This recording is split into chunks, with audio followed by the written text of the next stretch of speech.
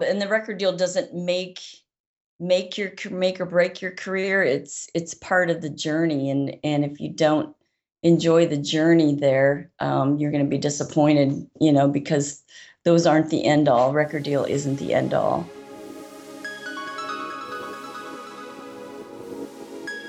Welcome to the Female Entrepreneur Musician Podcast with Bree Noble. Bree is a musician, entrepreneur, speaker, and founder of Women of Substance Music Radio and Podcast. Bree's interviews with successful female musicians and industry pros are both inspirational and informational. She also answers your questions about the music business. Bree is on a mission to help you create great music, connect with your fans, and grow your business, and to truly become a female entrepreneur musician.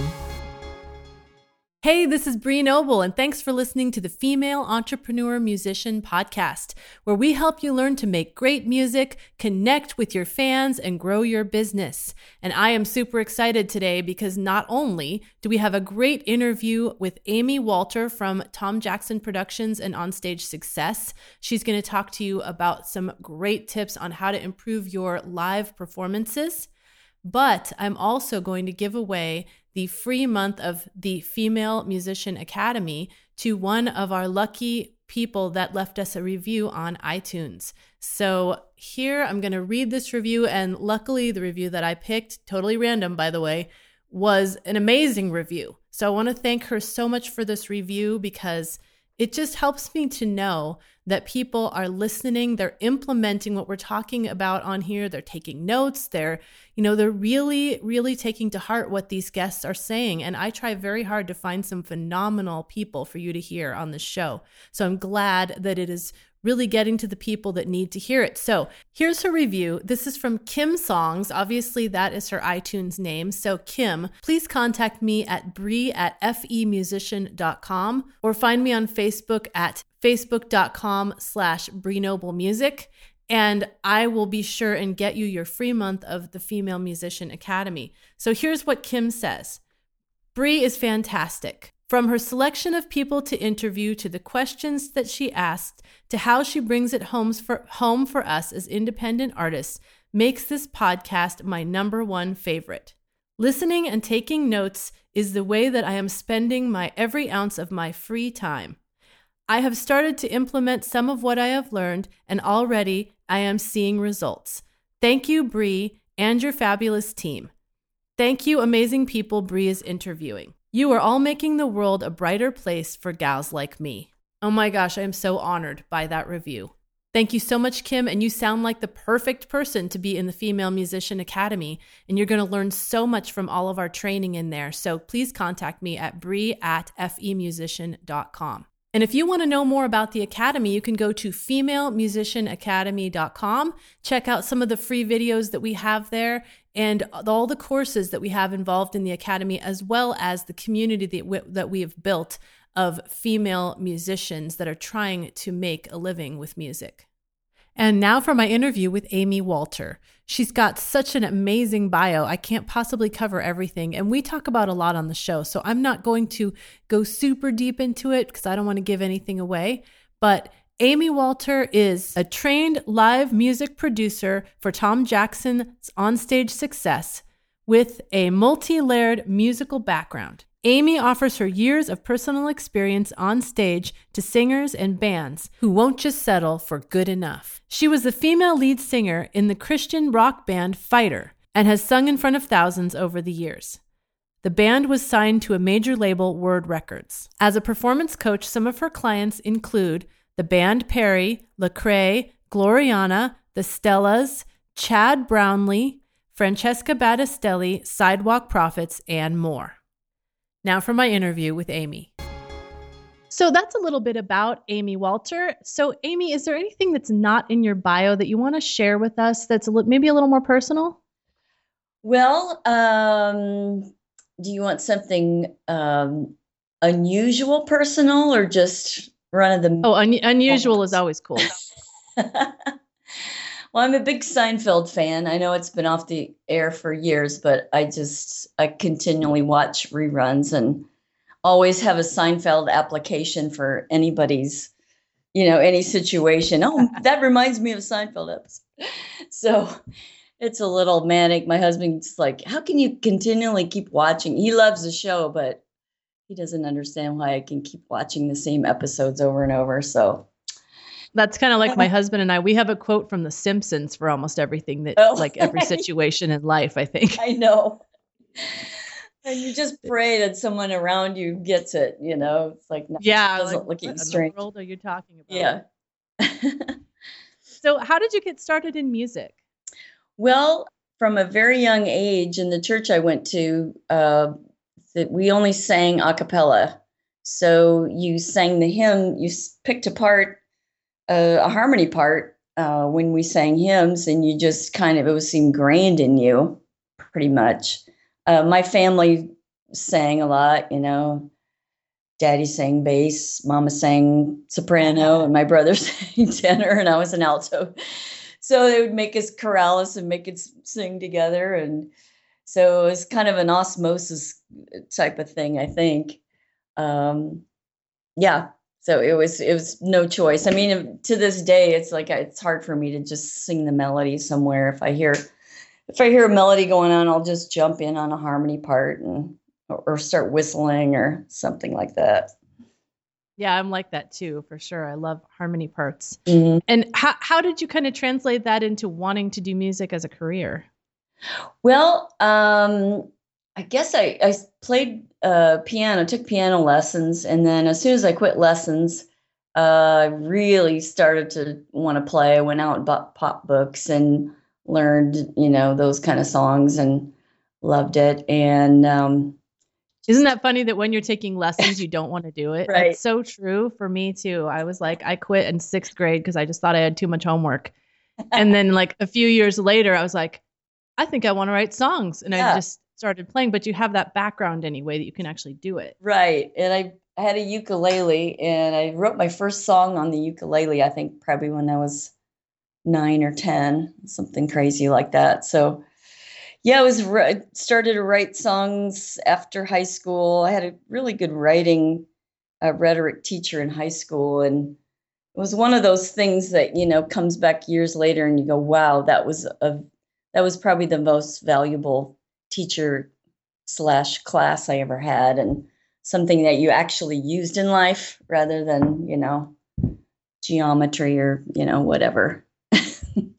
Yeah, my husband's an English professor, and I always think, people don't understand how important English is going to be to you later. If you want to be a songwriter, if you want to be, a lot of professional things, you need to be a good writer. Exactly. Mm-hmm. That applies to so much.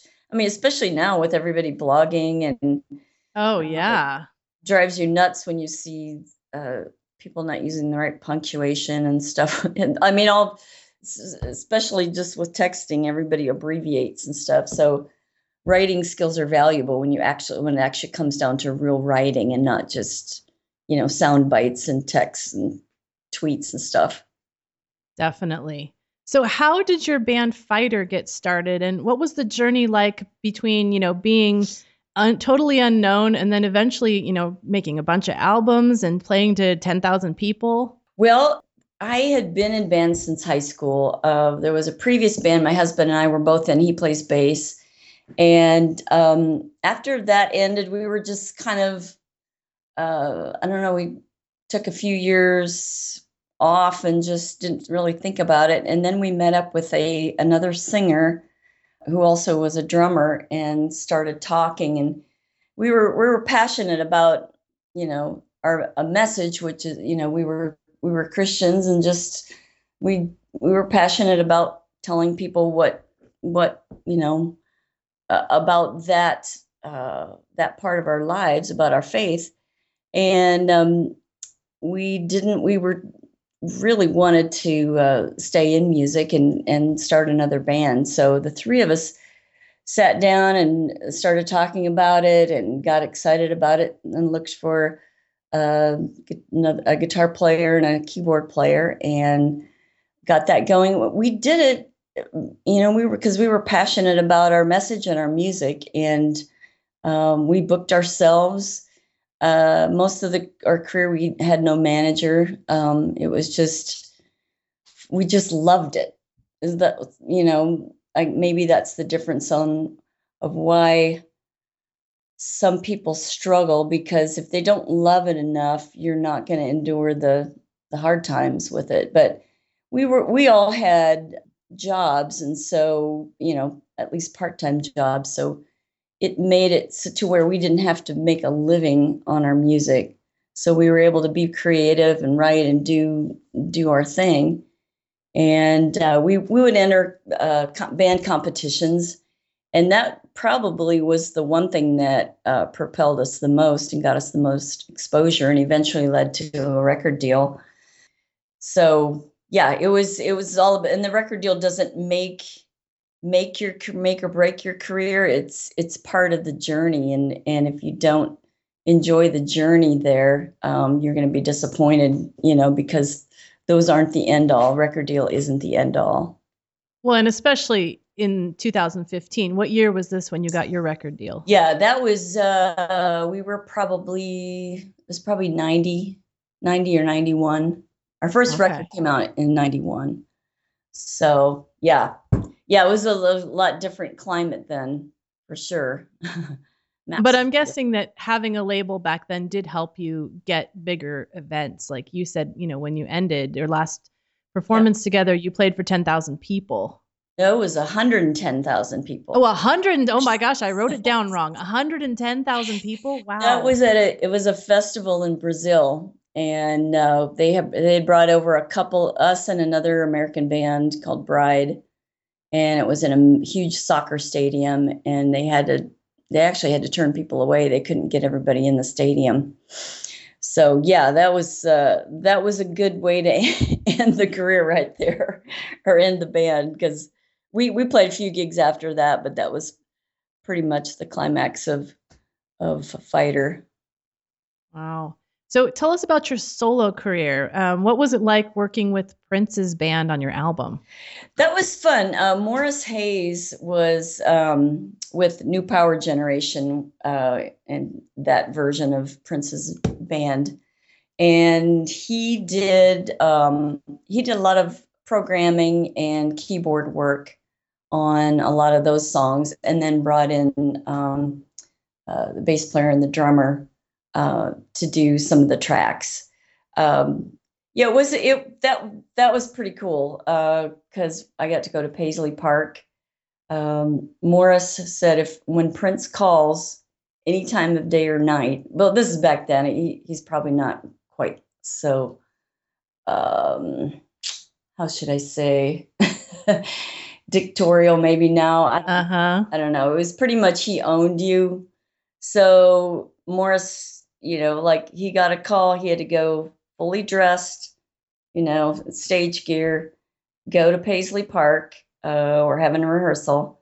So my producer and I, he said, I'd get you in, but you've got to just kind of be out of sight. So he got shuffled in there, and we were kind of standing back in the shadows a bit, kind of to the side of the stage. And mind you, this is just rehearsal. And they started playing this first song, and he looks over to right and made eye contact with us, and we're like, oh crap, we're dead. Sure enough, about a couple minutes later, somebody came and ushered us into the green room. So and then after that, it was funny, because the guitar tech comes around and back and goes, anybody got a nail file? I said, I do. And he went out and tried to fix this fret for Prince and couldn't do it. So then rehearsal was over. He canceled it. Wow. Yeah, it's a little bizarre to be in that world, but I did walk away with a pick from Prince's console with his logo on it, and Morris gave me this tamaraca percussion piece that has his symbol, his iconic symbol in it. So those are my little keepsakes. That's cool. Yeah. What a great experience to have. So between your band Fighter and your solo career, we have a lot of musicians on this show that are either just starting out or just, really dealing with frustration in their career. Was there a time that you were super frustrated and you felt like maybe you wanted to quit music? And how did you get through that? Kind of give us a little story that, you might maybe help our listeners, feel a little kinship and help them know that, it's not going to be as frustrating like that forever. You just, the main message I would say is just, you've got to really believe in what you're doing and you've got to love it. There were some hard times, but overall, we were all in it together. We all took the hit together. We all, it wasn't like we had to pay musicians that were just kind of just players. We were all invested in it equally. So, and we liked each other. We liked playing together. We liked creating together. So if you don't have that too, because we've seen bands that we've toured with, some that didn't even like each other. So it's like, well, what's the point of that? But we knew we were good. We knew we were a good band and we enjoyed playing together. So I do remember one night when I was backstage, Sean, our other lead singer, he and I shared lead vocals in the band. And he and I were, or he was out on stage talking to the audience. And I was sitting backstage, just this, on this dirty step in the dark. And this feeling just came over me. It's like, I knew this is exactly where I'm supposed to be at this point in my life. And it was the most comforting affirmation that just came over me. It was almost overwhelming. And I just thought I was totally at peace. And that no matter what, I just know I'm in the right place at the right time, doing what I'm supposed to be doing. So that was kind of my aha God moment there backstage. That's really cool. I mean, it is so great. Like, even if you're going through the hard times and the gigs that are annoying and, and just the travel that wears on you, to feel that you are in the right place at the right time in your life can just gloss over all that. Yeah, it's exactly right. And that's why occasionally now I'll run across an artist. I literally had a girl say to me when we were doing these consultations at a workshop, and I just sat down and said, so, why, what do you want to do with this, with your music, and what's that look like for you? And she just kind of like shrugged and she just goes, well, I just want to be famous. And my heart just broke. I thought, oh girl, don't even, just quit now, because if that's your goal, you're not going to be able to sustain through rough times. I mean, if you want to be famous, just go be on a reality show. If you want to do music, just do it because you love it. Oh, absolutely. That's so true. So did you have a mentor along the way that kind of helped guide you and give you some perspective? I can't really say that I did, but I did have a lot of support from just the people around me, family and friends, who would, just say, wow, your stuff is really good and I like your voice, and different things like that. And just overall general affirmation.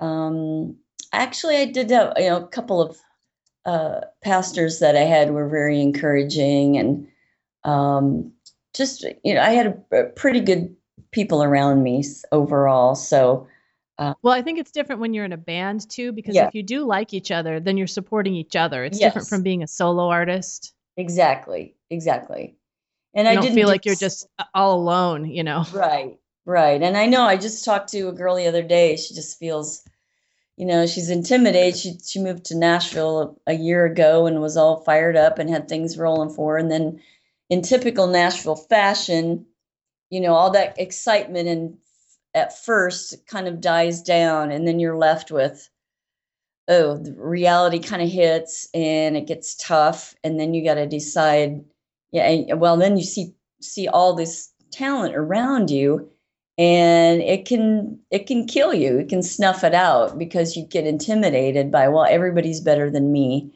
But you have to just keep believing in yourself and what you're doing, and just tough it out and keep going. Yeah, I think that that's probably true. When you're the new kid in town, then people are interested. And then it's like, once you've been there a year and you've kind of already played all the places that you got to play in Nashville, Yeah, then it's like, okay, now what do I do? exactly. Yeah. That's a good point. Well, I want to talk about your involvement in live performance coaching. And I first wanted to say a little bit about my experience with Tom Jackson Productions, in that when I was putting together, when I finally figured out that I needed to create a program and really think about my live performances as not just being a person up there with a keyboard and a mic, actually creating something that was more of a program or a show. I got the Tom Jackson CD series and I listened through that whole thing, and I totally transformed what I did from that. And I know there's so much value in that. And we were just having a conversation on our Facebook for the Female Musician Academy. And I didn't even bring up Tom Jackson. Someone else did, and said that they'd been to one of his boot camps and gotten some live coaching. And I just talked to another friend who said he got some coaching for his artist from you as well as from Tom.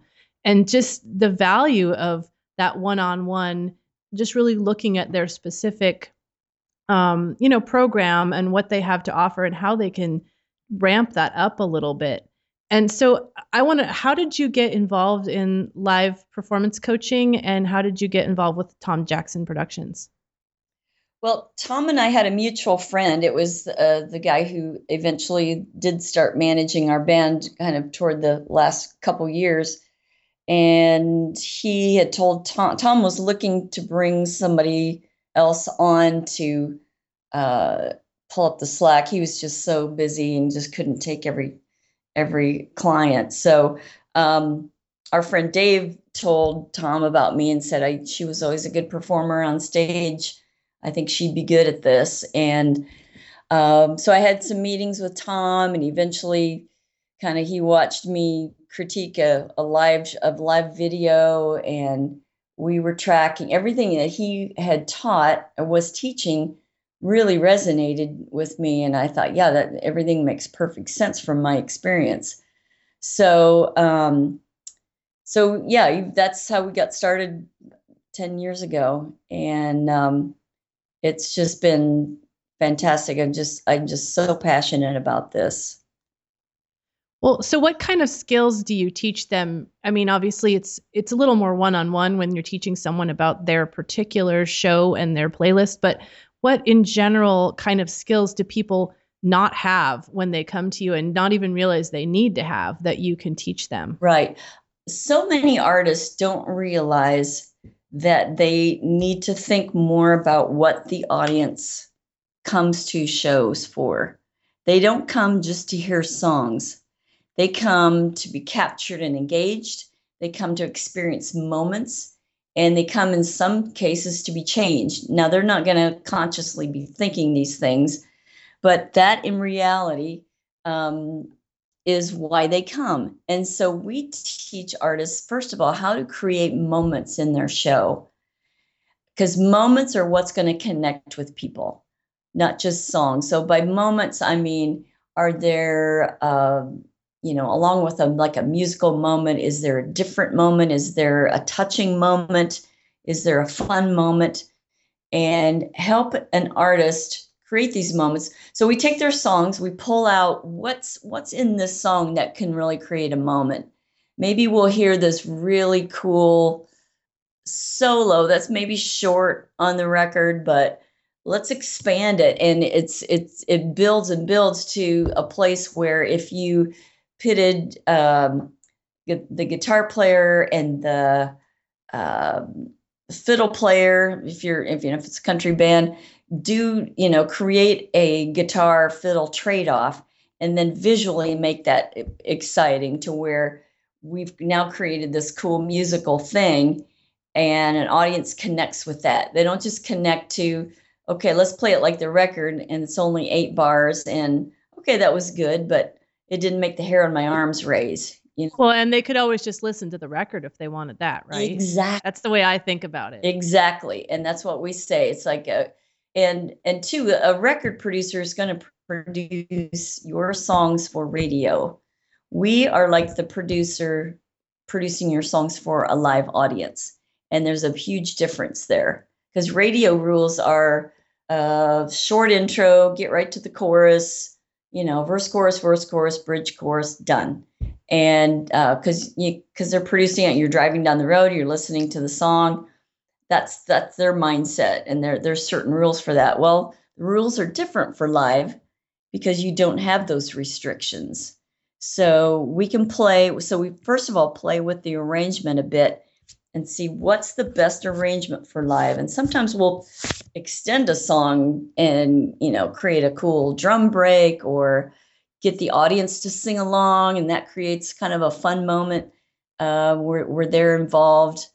We look at those moments. Then after that, we say, okay, so what should the song look like?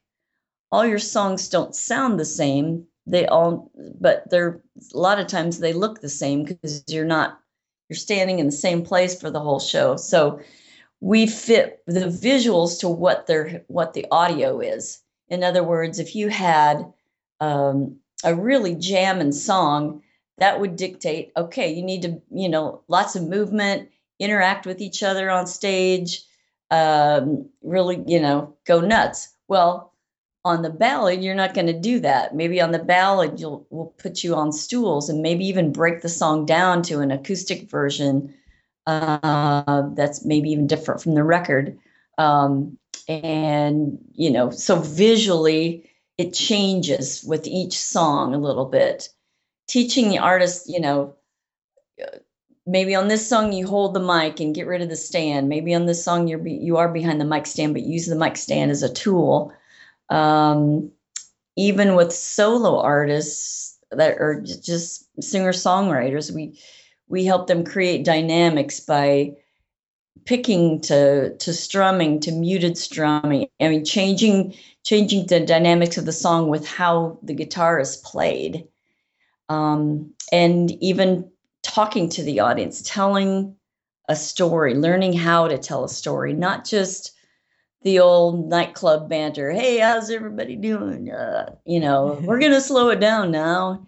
All the cliche crap that you just hear over and over, or even the name of this next song is, well, that doesn't tell me anything. Tell me where you were when you wrote it. Tell me what you were feeling. Where did the story come from? That's the stuff that turns the audience on and makes them the hair on their arms raise and makes them connect to you as a person. Because people go on they connect with your story, your emotions, your not just songs. Does that make sense? Oh, yeah, absolutely. And that is what I incorporated into my program. Great. Because mine was testimony based. And so I just ended up it ended up being almost as equal amount of story as it was song. Mm-hmm. And it works so well for me, but it was like I hadn't considered that. I just thought, well, I'm a singer, songwriter. I get up there, I sing my songs. Right. But I never considered like, well, why would they care to listen to these songs? Like they're important to me, but why would they care? Right. And artists are starting to,